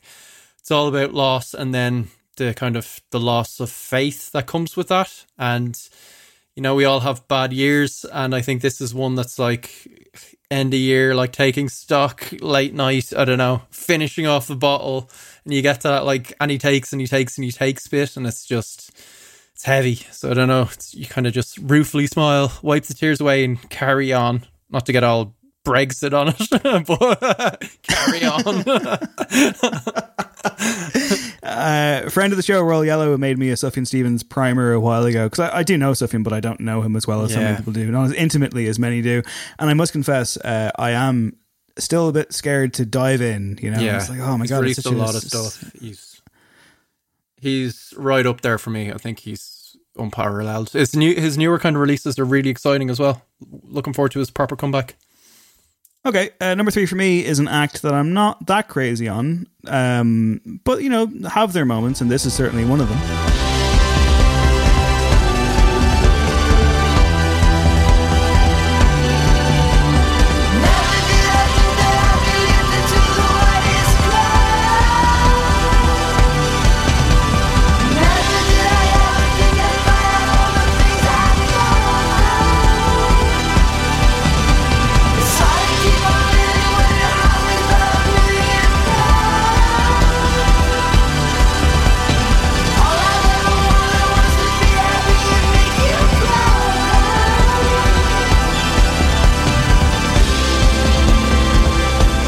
Yep, it's everyone's favourite kind of turn of the 10s glitch pop friendly outfit, Passion Pit, and the song is called Where We Belong. It's the closing track on their second album, Gossamer. Passion Pit, of course, is pretty much primarily the project of a guy by the name of Michael Angelakos, who has been incredibly frank in discussing his struggles over the years with mental health. And when he was 18, he was diagnosed with bipolar disorder. This song references, trigger warning here, references a suicide attempt that he made when he was young, and he talked about how he referenced it in the song. He envisioned the angel Gabriel lifting him up out of the bathtub that he was in, and he was quite young when this happened. He basically walked himself to a hospital to be seen after this had happened. Jesus. He said, I waited for 4 hours there. My coat had blood seeping through it and I was passing it on the floor. The employees finally realized what was wrong with me and said, why didn't you tell us what was happening? I didn't tell them because I was embarrassed. And I think that is one of those kind of incredibly conflicting and complex emotions that some people have suffered in their lives. That you can relate to, and there's an awful lot in the song that I just found to be incredibly touching and honest. And I remember reviewing this album back in 2012 for Hot Press, and this was the song that stopped me in its tracks. And I'm pretty sure I would have played it for you as well and been like, this song is actually fucking next level. There's more to this one than just here's, and listen, I don't even mind Passion Pit. I think that they're fine, and I enjoyed the breakout singles. And that last record he put out in 2017 has some really good stuff on it too. I can understand why his style and his kind of vocal style and the manner of it all could be a bit off-putting, but there is kind of diamonds in the rough, I think. The lines there come at the end of the song. It builds that kind of cathartic endpoint, and he says, never did I think I'd be lifted to the widest clouds. Never did I ever think I'd find out all the things I found. It's hard to keep on living when your heart weighs about £1 million. All I ever wanted was to be happy and make you proud. And it's just I just found myself so swept away by that. And I think at the time when I reviewed it, I said something like, the closing moments of the song find him discovering that maybe there is a light at the end of the tunnel, but not one that he's 100% sure that he deserves to find.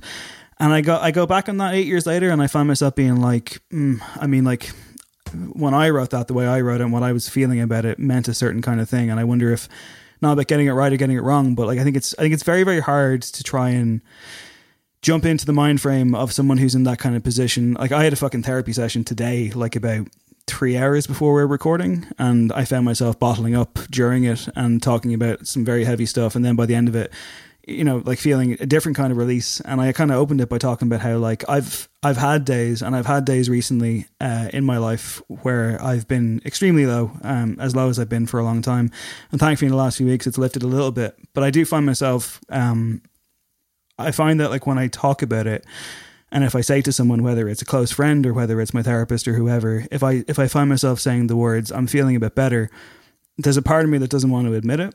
There's a part of me that feels like I've lost something by admitting it or something. It feels like I'm betraying some part of myself, even though it's the part of myself that causes me the most pain, or at least certainly lives with the most pain.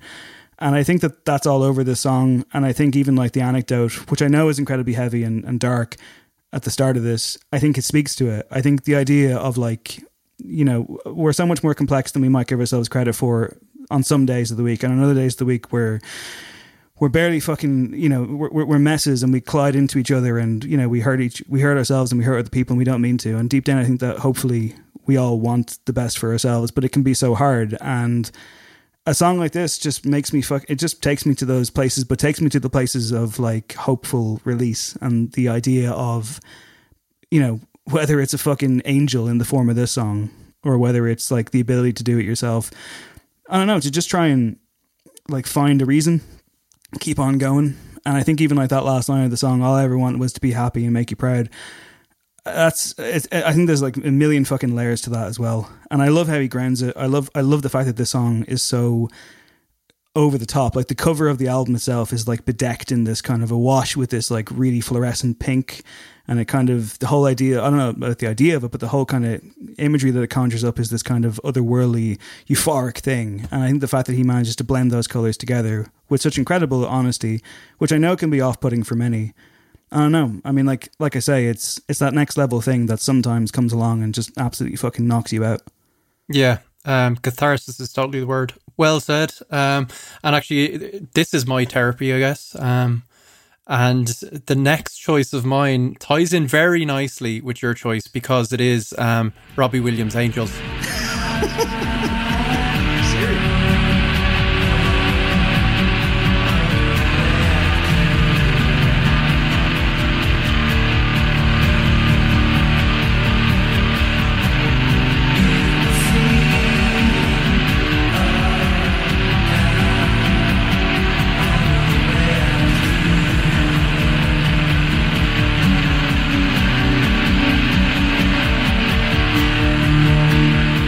Yeah, so Adam seems to have subbed in one of my alts. That's Strange. My Bloody Valentine sometimes. Fine, it'll do, I guess. This is me back in my kind of inscrutable bag. So no real story here. It's like, yeah, it is. It's a disorientating song. It's a wonderful song from a wonderful album, one of my favorite of all time, Loveless. I had a weird relationship with this song over the years where, as a teenager, it really impacted me greatly. I remember just listening to it on constant repeat for like maybe hours, just kind of lying in bed. And then I reached a point with it where I don't know what happened, but I lost some like frequency that I was tapping into with it, and it didn't affect me whatsoever for about like 2 or 3 years. Every time I listened to it, I was like, I don't even know if this is a good song. I'm not getting anything emotionally from it. And then I found my way back to it. I don't know what was going on. I think it's something to do with the magical composition of it.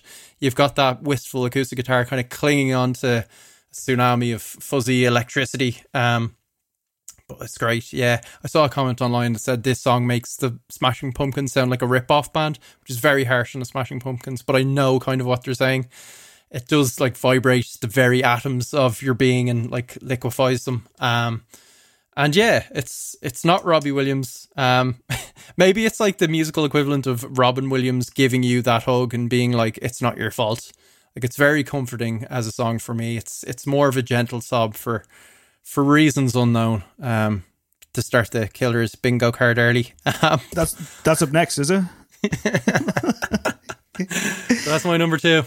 This is my favorite MBV song. It's an absolute masterpiece. It's everything that the band are. You know, it's every fucking piece of alchemy that they weave together so well. It's just incredible, and it is transcendent. It does take you somewhere else, and like in the best way that music can. So, yeah, nice one, man. As for me, up next, a song that, I don't know about you were standing next to me at the time, but I saw this live. I'm always standing next to you, Dave. Don't forget that. Forever in my heart, Craig. I saw this live last year at a weird thing that they call a gig, and the tears did flow.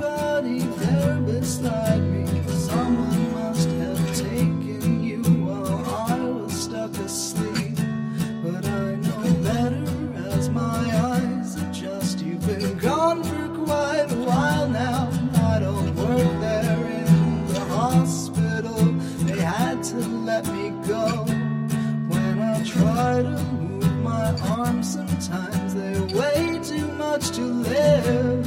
Think you buried me away, my one and only parting gift. But you return to me at night, just when I think I may have fallen asleep. Your face is up against mine, and I'm too terrified to speak. That is inevitably the Antlers and Epilogue, the closing track off the album Hospice, a concept album that tells the story of a relationship between a hospice worker and a female patient suffering from terminal bone cancer, their ensuing romance, and their slow downward spiral as a result of the woman's traumas, fears, and disease as a metaphor for an abusive relationship. Now, that might sound to you, listener, as the most horrendous experience ever. Why would you ever want to listen to this album? Or a great night out with Dave and Craig. I hate to say, and I believe Higgs was with us as well. He was, yeah. In that roasting hot red room of the Sugar Club about, at this stage, what, like 14, 15 months ago. Can you describe the atmosphere in there that night?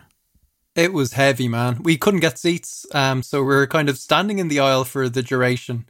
I was wearing many layers of clothes as well, which I didn't take off for quite a while. And it was like one of those reverential things, really, wasn't it? It was, there was plenty of chokers. I suspected the Antlers would pop up somewhere in these lists, and with very good reason, because wow, so powerful. It's incredible. Like, it is just so strong. And being in that room, so they did like an acoustic performance of the album from start to finish. And again, you could hear a fucking pin drop. It was just so beautiful. It's just, this is obviously the tail end of the thing, and it's all gone where you think it will go. But there's just like, I think it's the line that gets me is, where I don't work there at the hospital, they had to let me go. You're just like, fuck.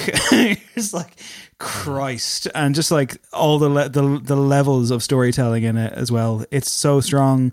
It's so evocative. It's an obvious choice for a top 5, but I find it very hard to throw it on and not come away from it feeling something. And it's funny because even like during the week, Andrea Cleary, friend of the show, did throw it out on Twitter, and I was like, you had to do it, didn't you? I think Kabina threw it out before as well, and I was like, oh, you had to do it. It's like in case of emergency, break glass. You're just like, throw this on and watch the room melt away.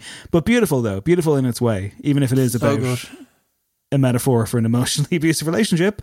But a lot of appearances of bone cancer as well in our list, so that would have been an unfortunate bingo card. Will I move on to my number 1? I think you better.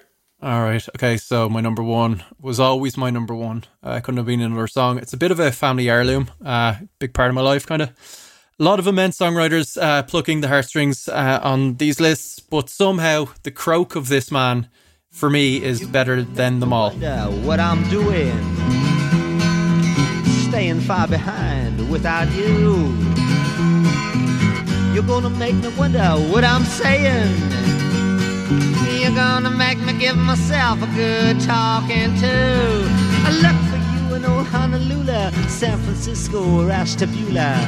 You're gonna have to leave me now, I know. But I see you in the sky above, and the tall grass and the ones I love. You're gonna make me lonesome when you go. Bob Dylan, You're Gonna Make Me Lonesome When You Go, from Blood on the Tracks, and the whole album does a number on me. It's achingly beautiful, pit of your stomach stuff. If You See Her, Say Hello is another one that I could have picked just for the musical composition of it. But this song is one that my mom's side of the family, they're all kind of big into music. A lot of them play guitars, some of them are musicians. And her older brother would play this song a lot around the kind of the family home. And she used to talk about how when their dad passed away many, many years ago, when they were very young, this was the first song that my Uncle Jack played just when he finally picked up the guitar again in the sitting room. So I heard that and I already loved the song, and I was like, oh, Jesus Christ. And then since then, there's been passings in the family, as there is in every family. He lost a brother, and again, this was like, we were all in the house and this was the song he started playing. So it's just... It's a heavy one, but it's such a beautiful song, and it's got that like deceptively carefree strum. It's almost like a jauntiness to it. I think it's one of his best vocals, and yeah, it's an interesting album because Dylan, as always, says it's not about him, and it's like based on like people always say it's about his divorce, but he says it's based on a bunch of Chekhov stories. I think this song in particular is about a love affair, but lyrically it just goes to a place where it feels about loss. And it's kind of a weird chronicling of like his life as well and the people he's loved. It's in the same territory as like a Beatles In My Life kind of thing, or a Welcome to My Life. Now that's a tearjerker. Yeah, I mean, listen, what can I say? All I can do, Craig, is counter your wondrous number one with the new Dylan. Happen to be just like moments passing in front of you. So I hopped in the cab and I played my fair. See, I know my destination, but I'm just not there. All the street lights glowing happen to be just like moments passing in front of me. So I hopped in the cabin, I paid my fare. See, I know my destination, but I'm just not there in the streets. Just got a Zoom notification there saying your connection is unstable. Yeah, no fucking joke there, Chief. No kidding, pal. Listen, I'll see you next week, all right? My name is Dave Hanratty. This has been the Encore. That's Kanye West and Streetlights off 808 and Heartbreak. I considered St. Pablo for this. What song? Because St. Pablo, not yeah. Pablo, Well, in fairness, the life of Pablo. I mean, you brought up like family stuff there. The Life of Pablo. I remember listening to that kind of. I think it was the day it came out at my uncle's funeral a few years ago, and like it was such a weird juxtaposition. Although tracks like Ultra Light Beam certainly helped. St. Pablo, of course, wasn't on the album at that point. It was added video game patch style about 2 or 3 weeks later. Yeah. And Sampha's fucking vocals on that song, any Sampha song really could qualify for this list. Really, really got me. But no, Streetlights is the one that I come back to. I think it is my favorite Kanye West song. It definitely is. Off my favorite album. The Genius kind of intro to this song says, one of the most emotionally distressing tracks off an already depression-focused album. Kanye iterates the repetitiveness of life and its petty affairs and even the monotony of time and destiny itself. Now, here's the thing, right? I don't really get that from this. I actually do get a hopeful vibe from it. I think this is Kanye at his most like vulnerable, his most naive, his most kind of looking, the world is towering over him as opposed to him, you know, being like the monster that he can be. It's him at his most kind of human, I think. And it's very simple. It's a very simple song. It's like under 4 minutes. It's only a couple of verses and, you know, kind of an intro outro really. But there's just such a, I don't know, there's an incredible honesty to it, a real woundedness about him. And this is the Kanye I fell in love with, you know, like beyond the fucking, like the ridiculous quotes and the crazy fucking looks that he would come out with, or even just the intensity of some of the tracks off Yeezus and the unstoppable bulletproof nature of him when he is at his best. I really do connect with the kind of the childlike version of him, you know, that kind of thing of just like being lost in the world and not knowing where you're going, but also like, even like, you know, that line, you know, like, I hopped in the cab and I paid my fare. See, I know my destination, but I'm just not there. I mean, you can go glass half empty, glass half full if you want to. I get something really quite positive from it. I just like the idea that I agree. Like, he's figuring it out, as we all are. And I think ultimately, like when people, you know, come down hard on him, and don't get me wrong, God makes it difficult and often gives people reason to, unfortunately, in increasing times. But at the same time, there is a human being in there who just wants to be fucking loved, and who among us cannot relate to it? And I've cried listening to this song both when I've been feeling incredibly alone, and I've cried listening to the song when I feel like I'm kind of on the rise. And I think that that's the beautiful part of it. So Streetlights, Kanye West, fucking incredible. Oh, good. Yeah, like I think there is a real purpose to this song. I agree. I think there is some hope there, even if he's not quite sure of himself. And yeah, he does this to me on a lot of stuff. Yeezus, as you say, is like so overblown, and I think he's taken that to extremes. Hold My Liquor always does it for me. Maybe it's the Mike Dean fade out guitar, but like even a song where he's talking about like someone's auntie being a like skinny bitch with no shoulders, I'm still like, God damn it, Kanye, you're pouring your heart out and I'm in bits. So yeah, when he's on form, bulletproof, as you say, and yeah, that's a great choice. Now is not the time to start arguing over what is objectively the best Kanye West album, but as a mood piece, 808s is phenomenal. So influential. Created Drake. I don't know how you feel about that, but yeah, such a powerful album and choice. Good call. I don't know. You got to have, you can't make an omelet without breaking some eggs, I suppose. So. But yeah, no, it is my favorite Kanye album. I think it's magnificent, and I'm going to go and listen to it tonight. But also, Bulletproof, of course, is our beloved sonic architect Adam Shanahan, who engineered this episode and all of the episodes that we do. So thank you, my friend. In the other listening corner, Craig, I shelled out 12 entire euro to watch Lankam's gig there last weekend. They did their Abbey Theatre show. It's called A National Disgrace. It was fucking excellent. So it was a full-on show in the Abbey Theatre with kind of skits and stuff here and there, like you're being taken around the venue. Got kind of Twin Peaksy at one stage, but just they're one of the few acts I think that as a collective force can make an empty arena show watched on a fucking television in your room through your laptop work. It was magnificent. A lot of work went into it, and it seems like a lot of people tuned in and really enjoyed it and got something from it. As a matter of fact, I guess in line with what we've been talking about and the emotional wellspring that we found ourselves in front of today, Andrea Cleary, already mentioned, co-host of 909 Podcast, music journalist and good friend of ours. She wrote a review of it for the Journal of Music, and the closing paragraph of it really fucking got me today. So I'm going to read that out now. I'm going to be self-indulgent. I'm going to read that. She says, though viewed through our screens from home, a community found itself online throughout the performance.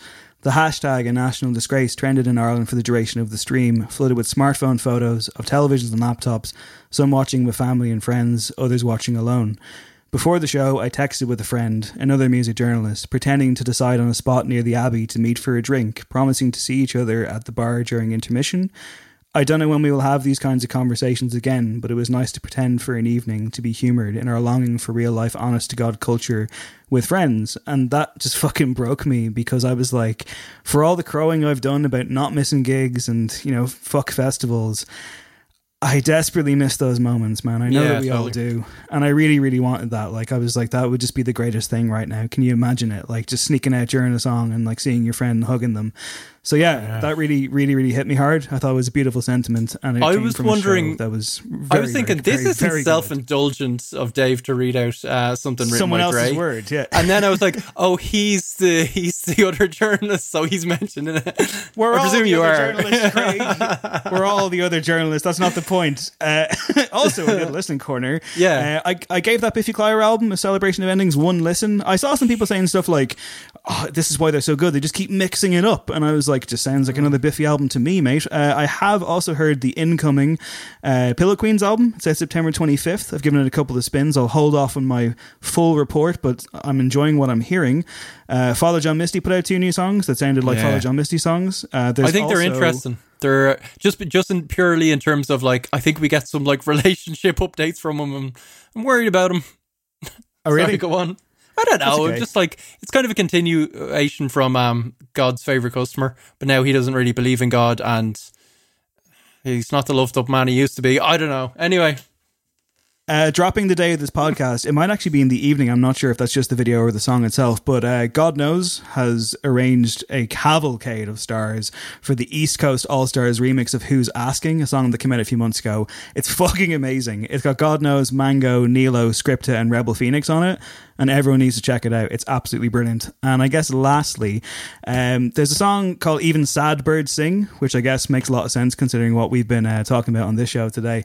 It's a song by Karen, their sister duo, but our good friend Kabina did the remix of it, which is out now. Cool.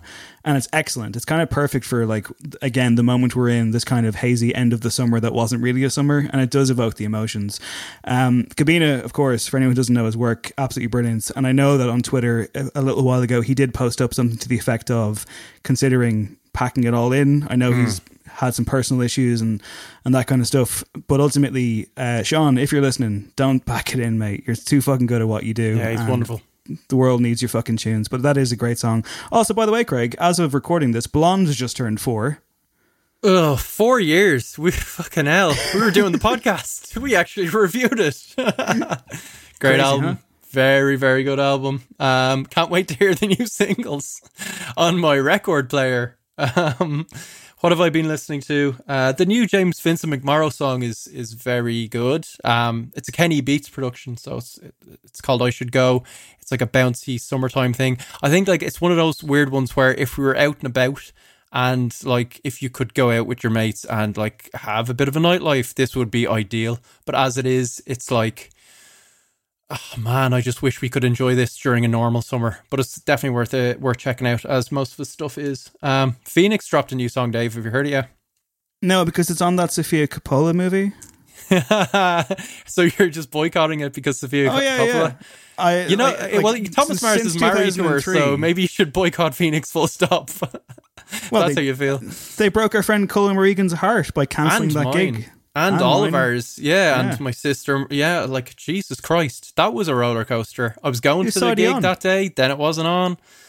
I do love them though. It's called Identical. It's a Phoenix song that's quite good, so it's quite good. But yeah, that's me. Let's wrap it up, Dave. I'm spent. And that's the show, mate. I'm spent as well. I'm going to go listen to some tunes in the shower, crying. So here's the thing, right? I might join you. Show. No, you're locked down in Kildare. You can't. Damn it! One day. Next week on the show, The Killers will be reviewed, and we'll be talking about best. I mean, I guess the top 5 fictional acts, fictional bands. Are we saying like best and worst, or does it matter? Like, is it just what most noteworthy? The ones we want to talk about. Let's have fun with it. How about that? Let's have fun with it. That's pretty good. Okay. Patreon.com/No Encore. My name is Dave Hanratty. His name is Craig Fitzpatrick. This has been No Encore. There will be No Encore. Back next week. This podcast is part of the Head Stuff Podcast Network.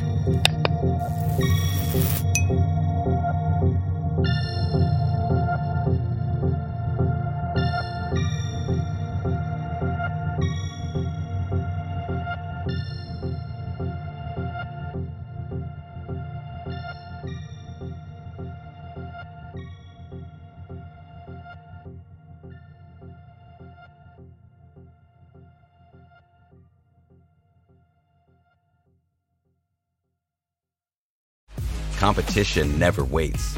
Take your gear on the go with a custom pack built to protect it. Because any place can be an arena.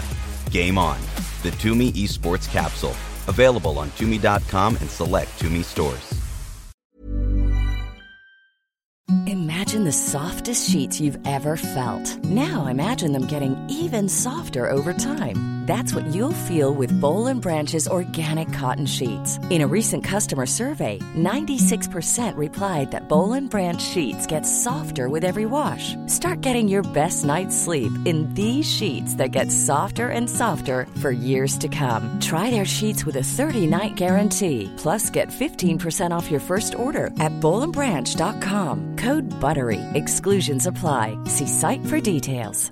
Hello, this is Danny Pellegrino, host of the Everything Iconic podcast, and I'm here to tell you all about Splash Refresher, because hydration is mandatory, but boring is not. Now, I love my water, but if I don't spice it up, I'm not going to finish what I took out of the fridge. That's why I love my Splash Refresher, which is flavorful, delicious, bright, hydrating, and 0 calories. The wild berry flavor is my fave. No, wait. Is the pineapple mango flavor my fave? You know what? All 5 craveable Splash Refresher flavors are my fave because they're so delicious. So get hydrated and enjoy it with Splash Refresher. Imagine the softest sheets you've ever felt. Now imagine them getting even softer over time. That's what you'll feel with Boll & Branch's organic cotton sheets. In a recent customer survey, 96% replied that Boll & Branch sheets get softer with every wash. Start getting your best night's sleep in these sheets that get softer and softer for years to come. Try their sheets with a 30-night guarantee. Plus, get 15% off your first order at bollandbranch.com. Code BUTTERY. Exclusions apply. See site for details.